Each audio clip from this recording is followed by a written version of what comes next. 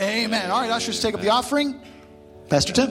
Help me introduce the speaker. Oh, sure. I know that the Lord really blessed you this Man Up weekend through Dr. Mark's ministry. Yeah. And I thought you'd be great because, he didn't do anything through me. But anyway, that's wow. Wow. You see that? Yeah. Is that happening all weekend to you? Yes. That means he likes you. The mock is love. Thank you, Pastor Luke. I appreciate that. And we all appreciate it. We all love it. Anyways, give him a great introduction. I will. Well, Pastor Mark's a great man of God. I've heard many stories about you because I had some friends who were at ORU. While you were there, they loved you dearly. No bad reports whatsoever. Amen. And I love you dearly too. I read your book, Relaunch. Helped me a lot. Helped this church a lot, actually, in a season where we were relaunching. It helped us a lot. You've done great things for us as a body, and I believe you're going to continue to do great things for us. Cornerstone, will you give him a warm welcome? Amen. To Dr. Mark Rutland? Praise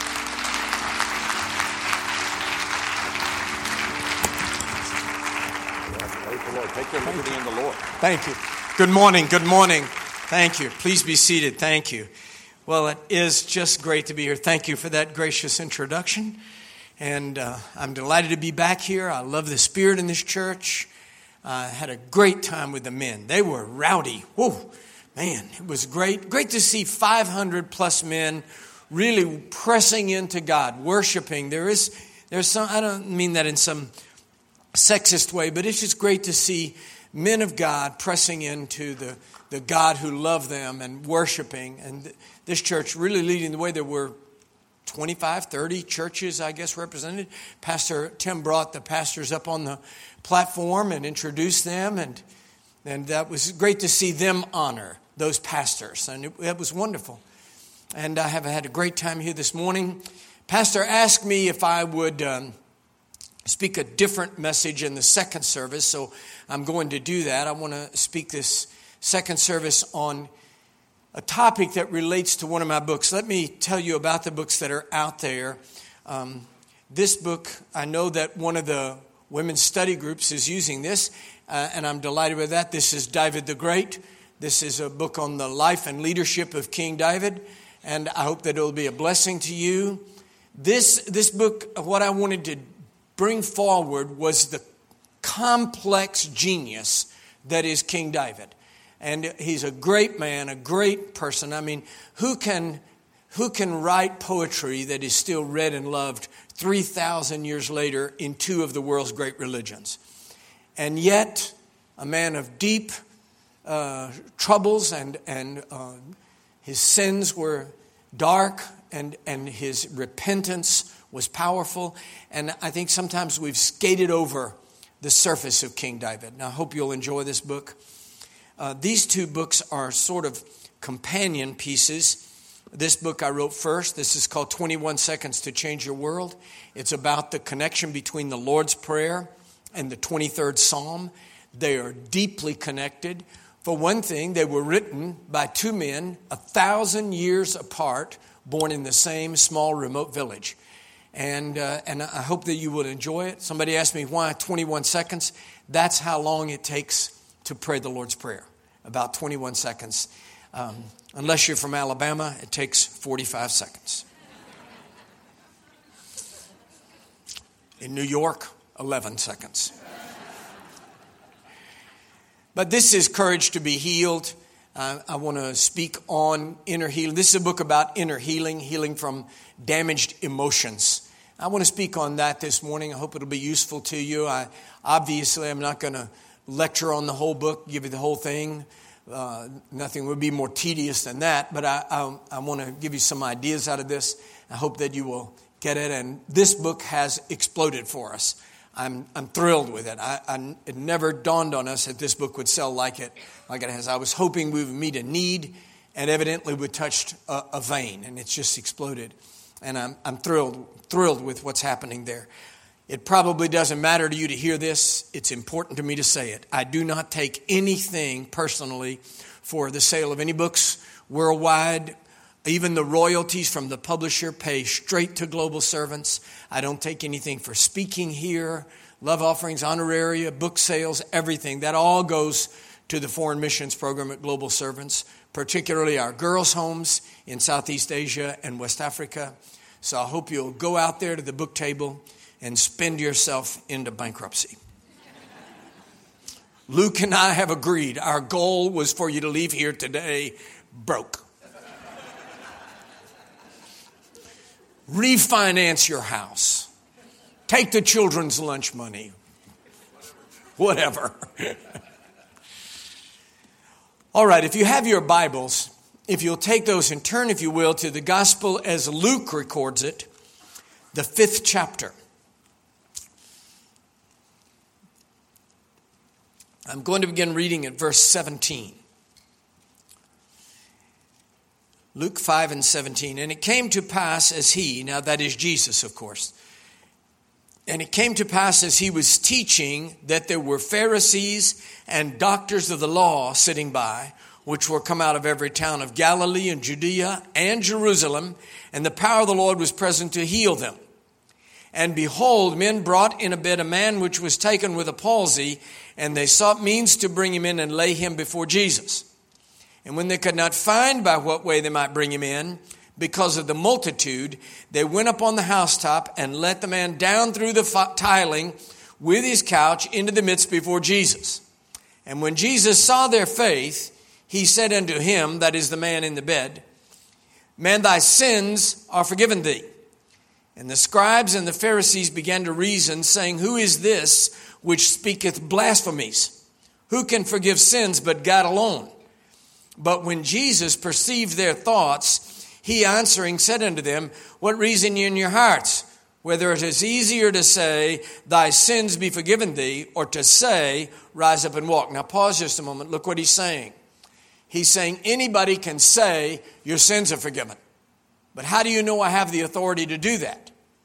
By the same token, anybody could say, Rise up and walk. How do you know I have the power to do that? If they walk. So if I say rise up and be healed, and they are healed, then you know I have the authority to forgive sins. So he turns the Pharisees' judgment back on them. He says, if I can do this, then it proves that. And what did they say? Who can forgive sins but God alone? So he actually uses their criticism of him to prove that he is indeed God on earth. Verse 24. But that ye may know that the Son of Man hath power upon earth to forgive sins. And here he said unto the sick of the palsy, I say unto thee, arise up, take up thy couch. Doesn't mean couch like a sofa in your house. It just means that on which he lay, probably a blanket or a bedroll, something like that. And go into thine house. And immediately he rose up before them, took up that whereon he lay, and departed to his own house, glorifying God. Put your hand on your Bible, if you will, and let's pray together. Heavenly Father, in the next few moments, I pray that you will come and brush aside all of our carefully constructed mechanisms of self-defense. All the things we've learned through the years to fend you off, to keep you from entering in and dealing with us. Knock them aside, we pray. We're not asking that you will make this easy for us. We're asking that you will make it real. That when we leave here today, we will say one to another, surely the Lord hath spoken unto me. In Jesus' mighty name, the strong Son of God. Amen. Amen and amen. I wonder if you've had the opportunity or the reality, as I have on several occasions, and as I had with this passage, where something that you have read, understood a certain way many times, suddenly something leaps off the page and arrests your attention, and it looks and feels completely different. There were two things in this passage that I'd never really considered. The first was this, a simple word. I read it to you this morning, but I just always skimmed over it. I didn't really see it, and I didn't see its implications. It's the simple word, them. It says, and the power of God was present to heal them. Who is them? This is the clearest description of any audience to which Jesus spoke in his entire ministry. It was a room packed with Pharisees and doctors of the law from the whole country. That they said from Judea, from the Galilee in the north, and from Jerusalem itself. It's packed with the religious intelligentsia of all of Israel have filled the house up to hear Jesus speak. And it says, and the power of God was present to heal them. I always read it or understood it in my mind, and the power of God was present to heal. But that's impersonal. Do you see that? That makes the power of God present, but it doesn't deal with the personal reality. But listen to this. And the power of God was present to heal them. But none of them got healed. That could mean two things. One is it could mean that nobody in the room had a need of any kind. But I find that highly unlikely. That in any group that large, that there was nobody there with emotional damage, nobody there with bitterness, nobody there with unforgiveness, nobody there with physical affliction of any kind. None of them had any emotional, spiritual, or physical need. I don't believe that. The second possibility is that there was something in them that kept them from being healed. And the power of God was present to heal them, but none of them got healed. The reason is because they were there on their own agenda. They were there to critique Jesus, not receive Jesus. They were there to judge Jesus, not to be judged. They were there to put him under a microscope and judge his ministry, hoping, as they tried to do with his words, rise and be healed, to catch him out in some way that they could bring an accusation against him. As long as we come before God operating on our agendas, we insulate ourselves from his healing grace. It's when we lay our agenda down and step in under his agenda that our healing begins, because his agenda is healing. None of them got healed. The second thing in the story was not about them. It was about the man lowered through the rooftop. I've read that story. I've preached on it. I suspect some of you have preached on it or taught Sunday school lessons or read it.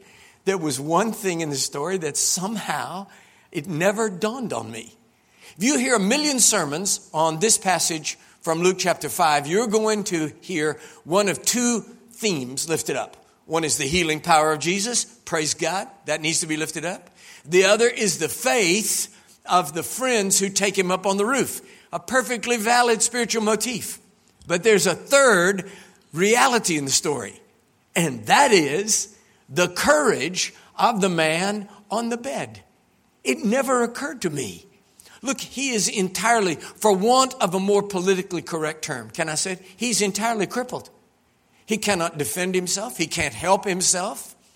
And he's going to let these men take him up onto the roof of a building, pull away the tiling, tie ropes around the four corners of his bed, and lower him into the room. This is a high-risk operation. It never occurred to me before. I don't know why. What if they had dropped him? Furthermore, who is in that room? Pharisees and doctors of the law. The prevailing Pharisaical theology at that time was that if you were sick or afflicted or poor or whatever, that it was because God had done it to you because you deserved it. Therefore, he knows he's going to be lowered into a room full of people that are judging and condemning him. Furthermore, we have Luke chapter 5. We know how the story ends. Sometimes I think that we think people in the Bible are acting out Bible stories. He didn't know how this is going to end. What if they lower him into the middle and Jesus says, I'm in the middle of my lesson here. Get that thing out of here. Just another shattered hope. Just another failed attempt. This is a high-risk operation. So at some point, his four friends tied the ropes around the corner of his blanket, and they looked at him and said, all right, are you ready? At that point, their faith was not the variable. It was his courage. I believe that faith is a variable, and I believe it is a variable in all healing. But in emotional healing, in the healing of our damaged internal selves, I believe that the greater variable in getting healed is courage. It takes great courage to allow the Holy Spirit to hold that mirror up and say, if you're going to get healed on the inside of you, this is who we have to deal with. Quit blaming your in-laws and the Democrats and whoever it is, and look in the mirror and say, I need to be healed. I was the associate pastor at a huge church many years ago in Atlanta, Georgia, the Mount Perrin Church of God. And on the campus there, we had the PSI, Psychological Studies Institute, which evolved to become a freestanding university. But at that time, it was a counseling center right on the campus. So those of us with doctorates on the staff of the church were required to do some amount of counseling. So the people who came were not from the church. We didn't know them. They just showed up for counseling. And so the first time we would see them, this one lady came. She came in my office. When she walked in the door, she was so mad she could hardly talk. She says, well, I guess you want to know why I'm here. I said, well, that's a good place to start. Why are you here? She said, I'll tell you exactly why I'm here. Men, she said, men are pigs. She said, they're just selfish swine. She said, I've just been through my 5th divorce. That's why I'm here. Count them. 1, 2, 3, 4, 5. And she said, all 5 of them were just drunks, alcoholics. She said, God, I hate men. I'm sitting there thinking, lady, you've only been in my office 5 minutes. I feel like I could use a drink.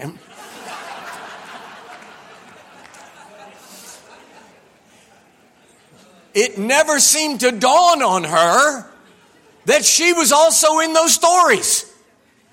Look, if you're at odds with every member of your extended family, has it crossed your mind that amidst all the variables, the constant is you?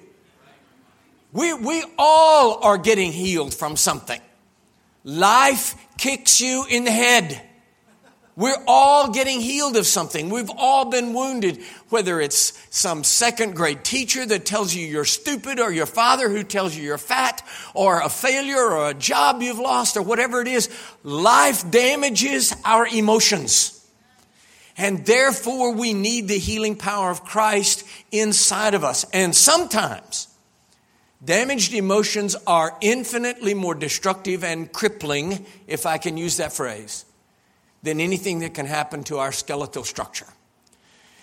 Now, having said all that, after 50 years in the ministry, I've come to believe that there are basically 5 main streams of toxic poison that flow through lives. There's certainly a vast multiplicity of variations on these 5 rivers. But I believe that basically the poisons that flow in lives fall into these categories: shame, unforgiveness, rejection, condemnation, and fear. Shame, unforgiveness, rejection, condemnation, and fear. Those rivers flow through a life and bring a level of toxicity that flows not only into the life, but out from the life, and they become toxic fountains to people around them. Now, what do we mean by toxicity? It just means that feeling that something is wrong, something is poisonous about this life. It's the guy in your family who ruins every Thanksgiving. It's the woman in the office that everybody is praying. Maybe today will be the day she's too sick to come. It's just that toxic personality.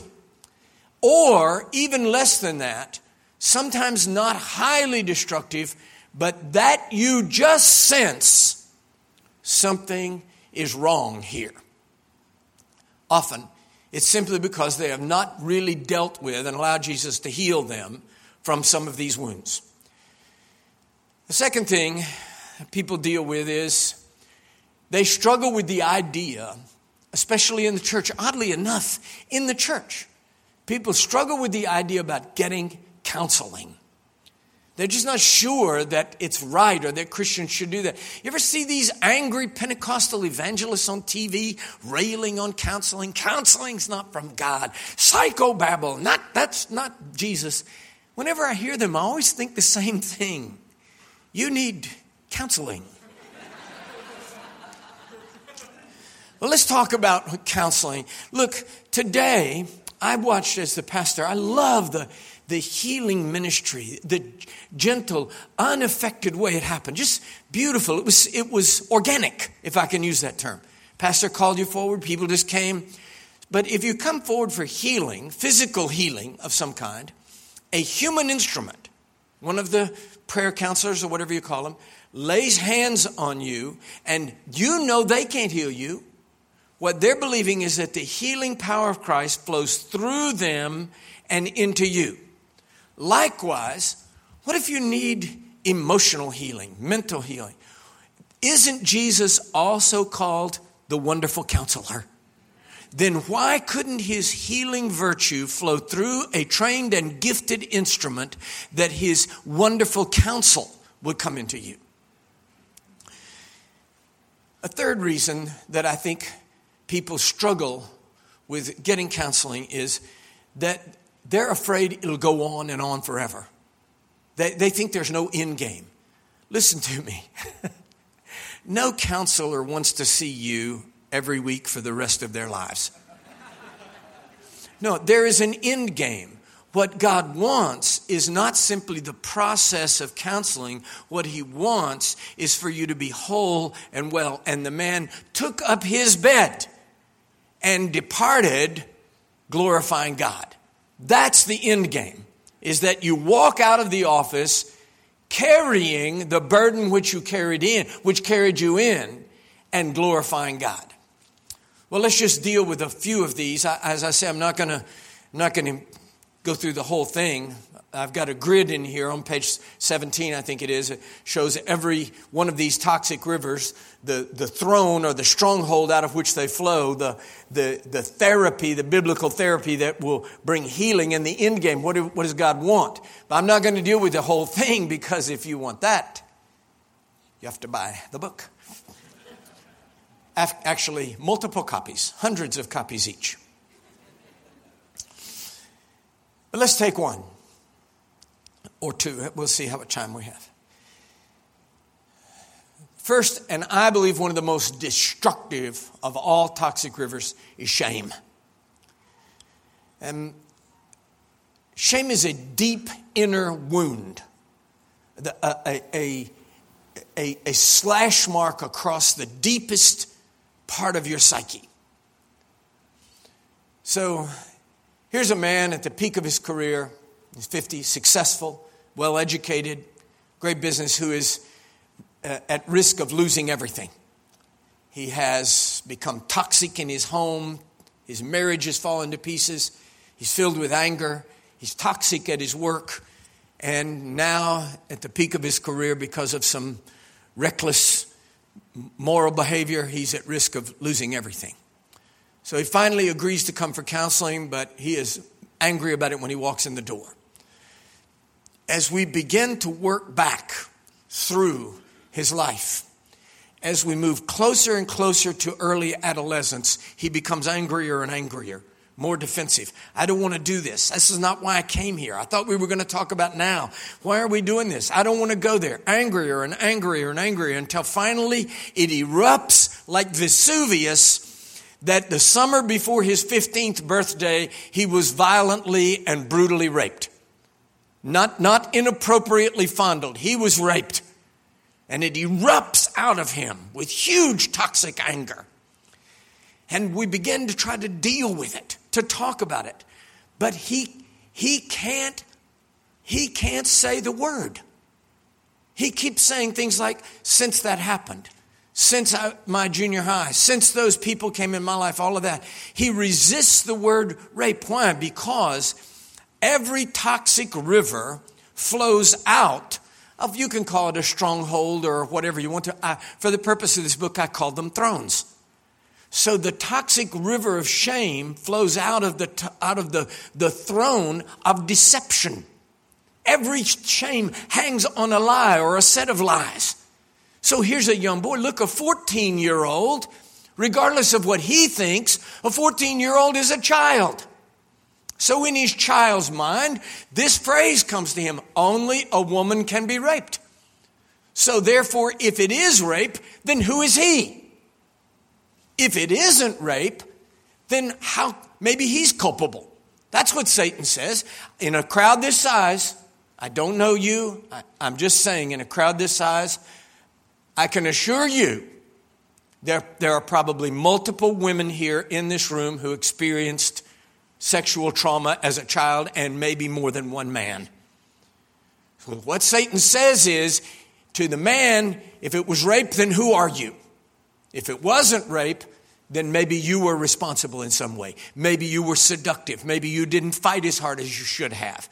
So he builds up this whole life of toxic anger. Nobody will ever dominate me again.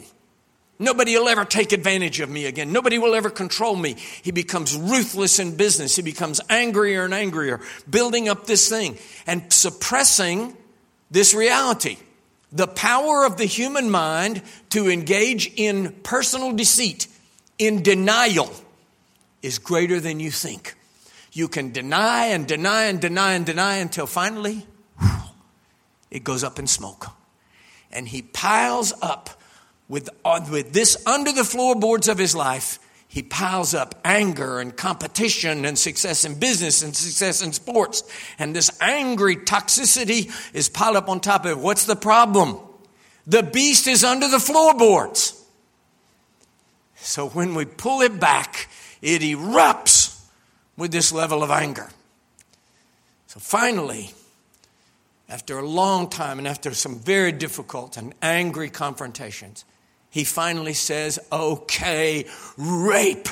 Now are you happy? I said, I'm not happy, sir. I'm not happy. He said, well, why did I have to say it? I said, was it true? Is that what happened? He said, yes, it's what happened. I said, then you see, the therapy for deception is in the Bible. You shall know the truth, and the truth will make you free. I wonder if any of you in this room happen to know what is carved into the wall of the lobby of the Central Intelligence Agency. It says, you shall know the truth, and the truth will set you free. I'm not saying anybody in that building believes that. I'm just saying that it's on the wall of the lobby. That's all I'm saying. So as he begins to deal with the reality of that, now he can process the fact that what happened, the shame, is real. The shame of sexual molestation and trauma is real. But now the shame can go where it belongs. The shame of sexual molestation is not on the victim, it's on the violator. So now he's able to place that shame, which has haunted him his whole life. Now he's able to place it where it belongs. That the shame of sexual trauma belongs on the people who perpetrate it, not on the people that are attacked. There are all kinds of these stories that I could give you. I want to just give you deal with a couple of more of these. One is rejection. Rejection is one of the most socially toxic of the poisons. People who suffer from rejection tend, oddly enough, to cultivate social habits which will cause you to reject them. They feel rejected, and therefore they cultivate habits to force you to reject them, and then it's as though they can say to the universe, aha, see there? What can be the healing out of that if rejection rests in the doubt about the character and nature of God? So what is the healing? And the healing of that is trust in the character and nature of God. Ephesians chapter 1 says we are accepted in the beloved. If God accepts you, what power in heaven or hell or earth can reject you? So the healing that comes from the understanding of the true character and nature of God. Condemnation is a strange one. People don't understand where unforgiveness is toward others. Condemnation is self-unforgiveness. You ever hear people say this? If you've ever said it, I know you'll never say it again. Did you ever hear this? I know God has forgiven me, but I can't forgive myself. That's the mantra of condemnation. Well, what's the healing power for that? And it's this. It's worship. I know that seems strange. I'm not talking about singing in church. That is worship, but that's not what I mean. I'm talking about putting God on the throne of my life and not my own self-judgment. What is the therapy for condemnation? I know God has forgiven me, but I can't forgive myself. The therapy is harsh. It's hard therapy. You know what it is? Somebody says, I know God has forgiven me, but I can't forgive myself. What do you say to them? Who do you think you are? Who do you think you are? God Almighty says there is therefore now no condemnation, and you say, oh yes, there is. You have placed your own self on the throne of judgment, and therefore you are judged. But when you remove that and place God on the throne of your life in true worship, the answer is liberty. And you begin to come into the trust of the character and nature of God. Let me give you one last one and we'll wrap this up. I'd love to come and do a whole seminar on inner healing, but for the purpose this morning. Fear. Fear grips many lives at all kinds of levels. Fear shrinks your life. What is the throne out of which all fear flows? It's pain. Either pain in the past that I arranged my life in some way that it will never be repeated. Nobody will ever do that to me again. Nobody will ever hurt me. I'll never go there. I'll never go into that. Or fear of pain imagined in the future. That can actually be worse. Scientists tell us, and it is true, I believe, that you cannot actually remember the physical sensation of a pain. You can't actually recall the exact sensation of the pain. You remember that it hurt. So you create a narrative to deal with it one way or another. But you can't actually remember that it hurt. I said that in a church recently, and this lady kind of jumped me in the lobby after. And she said, you know that thing about you can't remember how something hurts. She said, you only say that because you never had a baby. I said, now, ma'am, I bow before your experience. But I would just ask you one question. Did you only have one? She said, no, I had 3. I said, but see, don't you see? The fact that you repeated it twice more proves you don't really remember the first one. But the greater pain is imagined pain. Do you ever have this experience? You take a child, a perfectly normal, sweet child, to the doctor and for an injection, and the nurse comes in with a hypodermic needle, and your sweet little child goes demon-possessed. Have you ever had that thing screaming and crying and crawling under the table and fighting the nurse and everything? It's because he creates a narrative of imagined pain. This is going to be worse than anything ever. They're going to stick it in my eye. These people are trying to kill me. My head will explode. And so he tries to insulate himself from the possibility of pain. That shrinks your life. I have no risk. I can't take an adventure. I can't move there. I can't do this. It causes people to be unable to make commitments. It freezes the entrepreneurial spirit. I can't go there. I have to shrink my life. So a very successful businessman, when I was pastoring in Orlando, he brought me into counsel with his elderly mother who was suffering from agoraphobia. Agoraphobia, from the Latin word agora, for the marketplace. Phobia, fear. The fear of being out, being with people, going into a place. So finally, it had shrunk her life where she couldn't even go out of her house. Her children in their 50s had to bring her everything. So, of course, to start the counseling, I had to go to her house.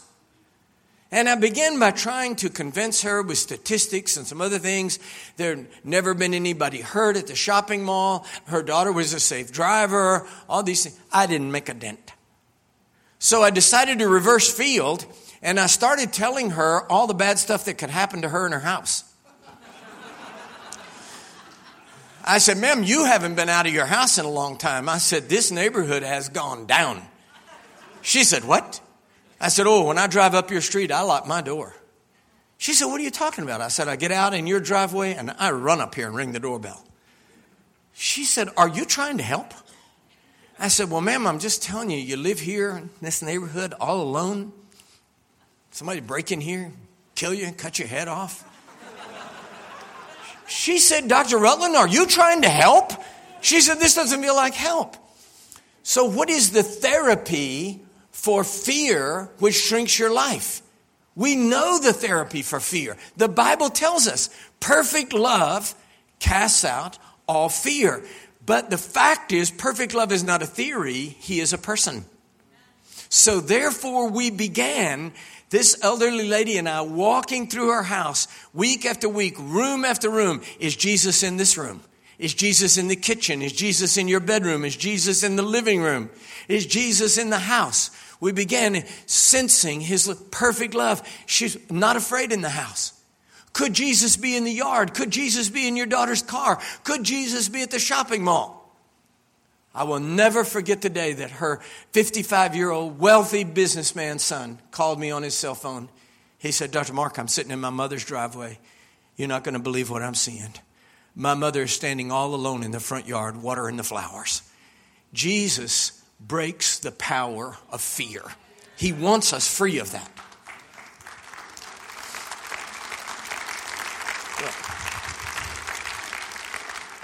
Well, let me close with this, and I'll bring this to a conclusion here. One last objection. I hear people say, the thing is, Jesus never did this kind of inner healing. Well, yes, he did. What about the passage of the man lowered through the rooftop? Everybody is thinking of the physical level. Everybody, and probably even the man on the bed. But what's the first thing Jesus says? He doesn't deal with that. He says, your sins are forgiven. He deals with the inner wound of condemnation before he deals with the physical damage that he has. There's even a better place in Scripture for it. John chapter 21. Following the crucifixion, you want to talk about a group of wounded people, damaged emotionally. It's the apostles. They're dealing with disappointment, disillusionment. They thought they had the stairway to the stars, and all they got was an elevator shaft. The guy they thought was Messiah is dead. Furthermore, one of their number has fallen to the toxicity of condemnation at such a place that he commits suicide.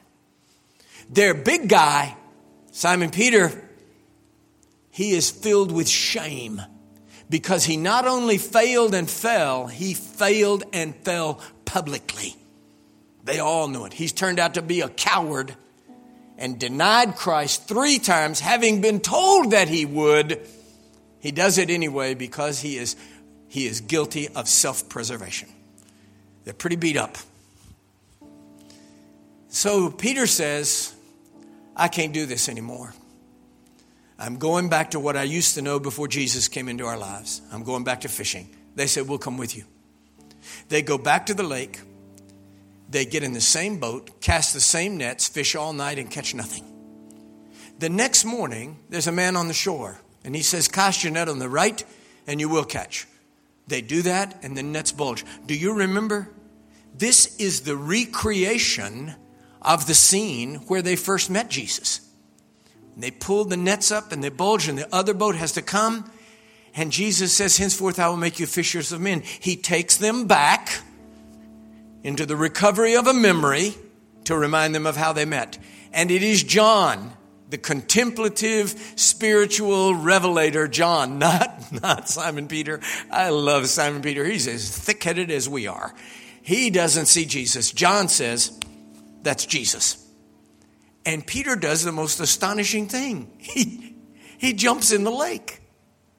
Don't you know the other disciples said, well, okay. They're rowing the boat to shore. Peter swims on ahead of them. Why?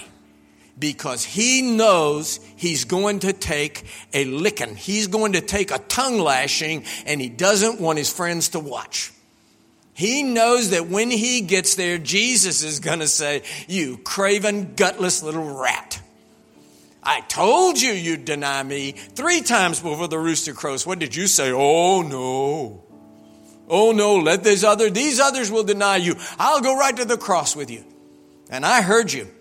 They led me across the courtyard in ropes, and I heard you say, I never heard him. You denied me 3 times, the 3rd time with a curse in your mouth.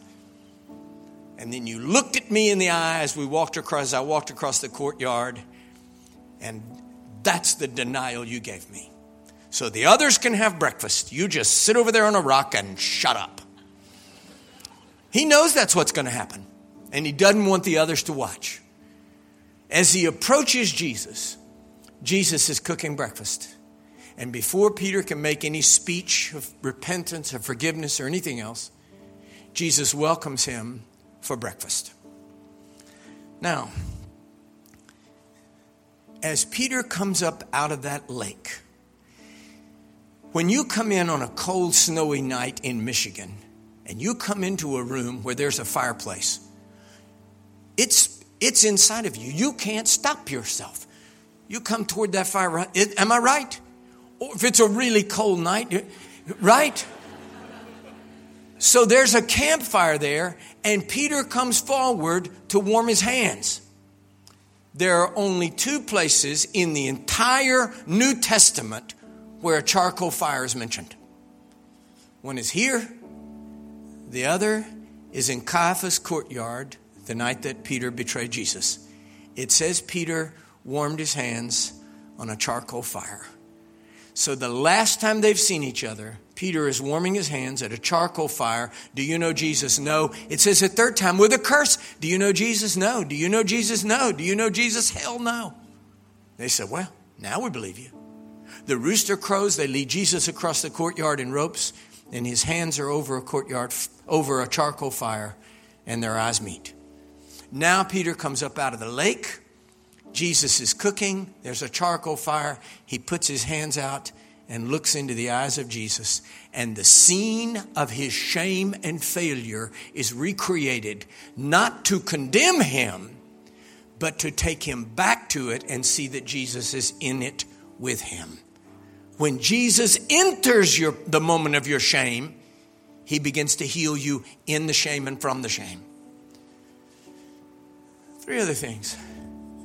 Jesus says, do you love me? Yes, Lord, I love you. Feed my sheep. Do you love me? Yes, I love you. Feed my lambs. Do you love me, Lord? You know that I love you. Feed my lambs. Why 3 times?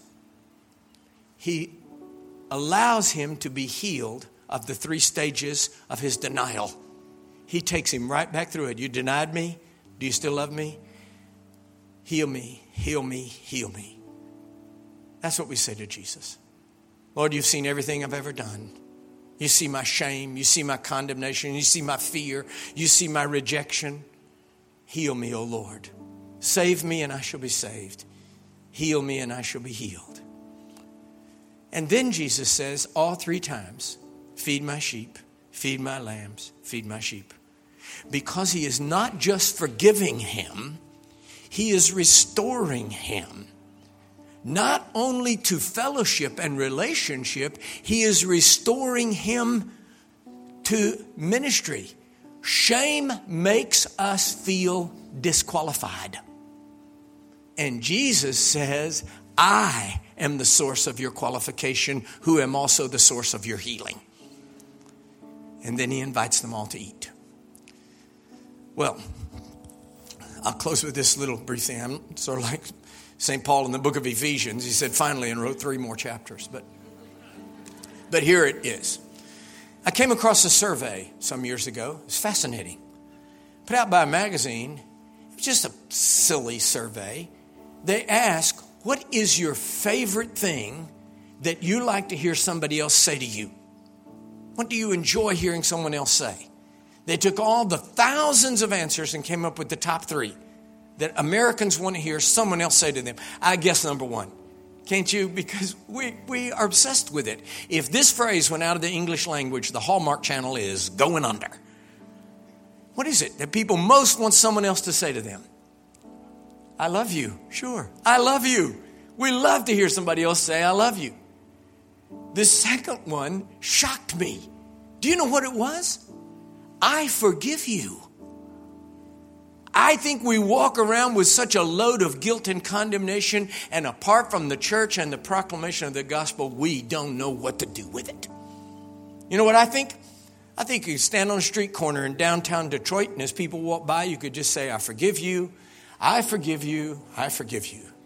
Some people would walk back and say, hey, thanks, man, I'll never do it again. Because we don't know what to do with condemnation.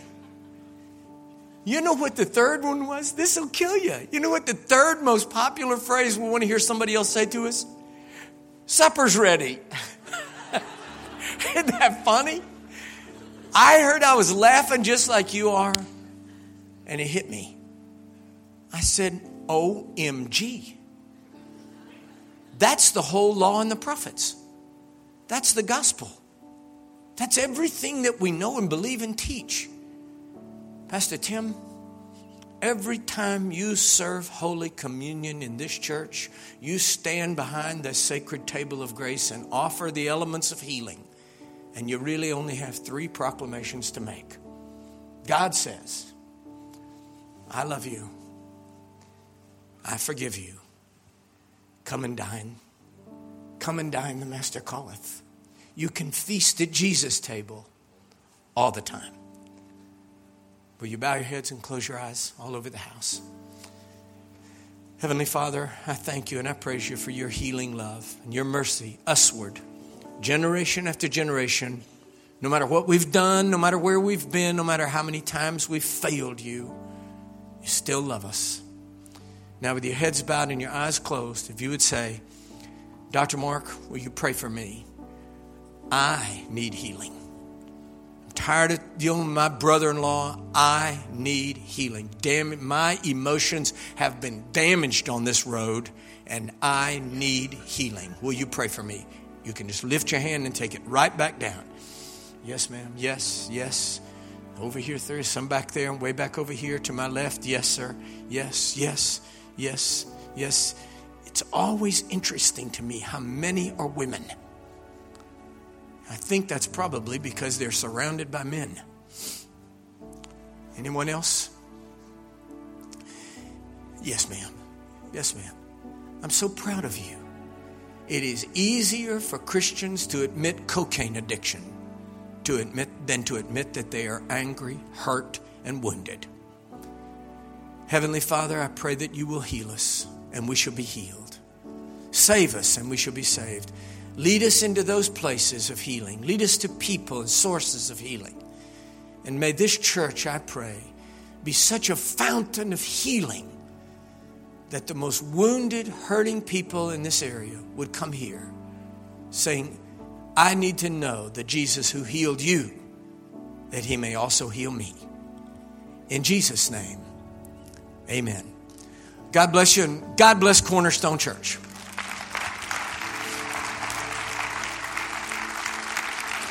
Oh, that was powerful, powerful, powerful. Felt like I was sitting at the feet of Jesus. Do you guys feel that way? Like Lord just right here ministering to you? And yeah, so I'm not sure how many books we have out there still, but what is this, $10, $20? What is this? Okay, the very first book you buy is $20, then each additional book is $10. Anyway, so I have this book. I haven't read it yet, so that'll get me moving on that. Wonderful, wonderful. Thank you so very much, Dr. Mark. That was just fantastic. Felt like God was speaking to my heart as well. You guys doing good? Good to be in the house of the Lord. Be blessed, be encouraged, be strengthened. God loves you. God has forgiven you. And God wants to be your best friend. You believe that? Amen. Go in the grace of God.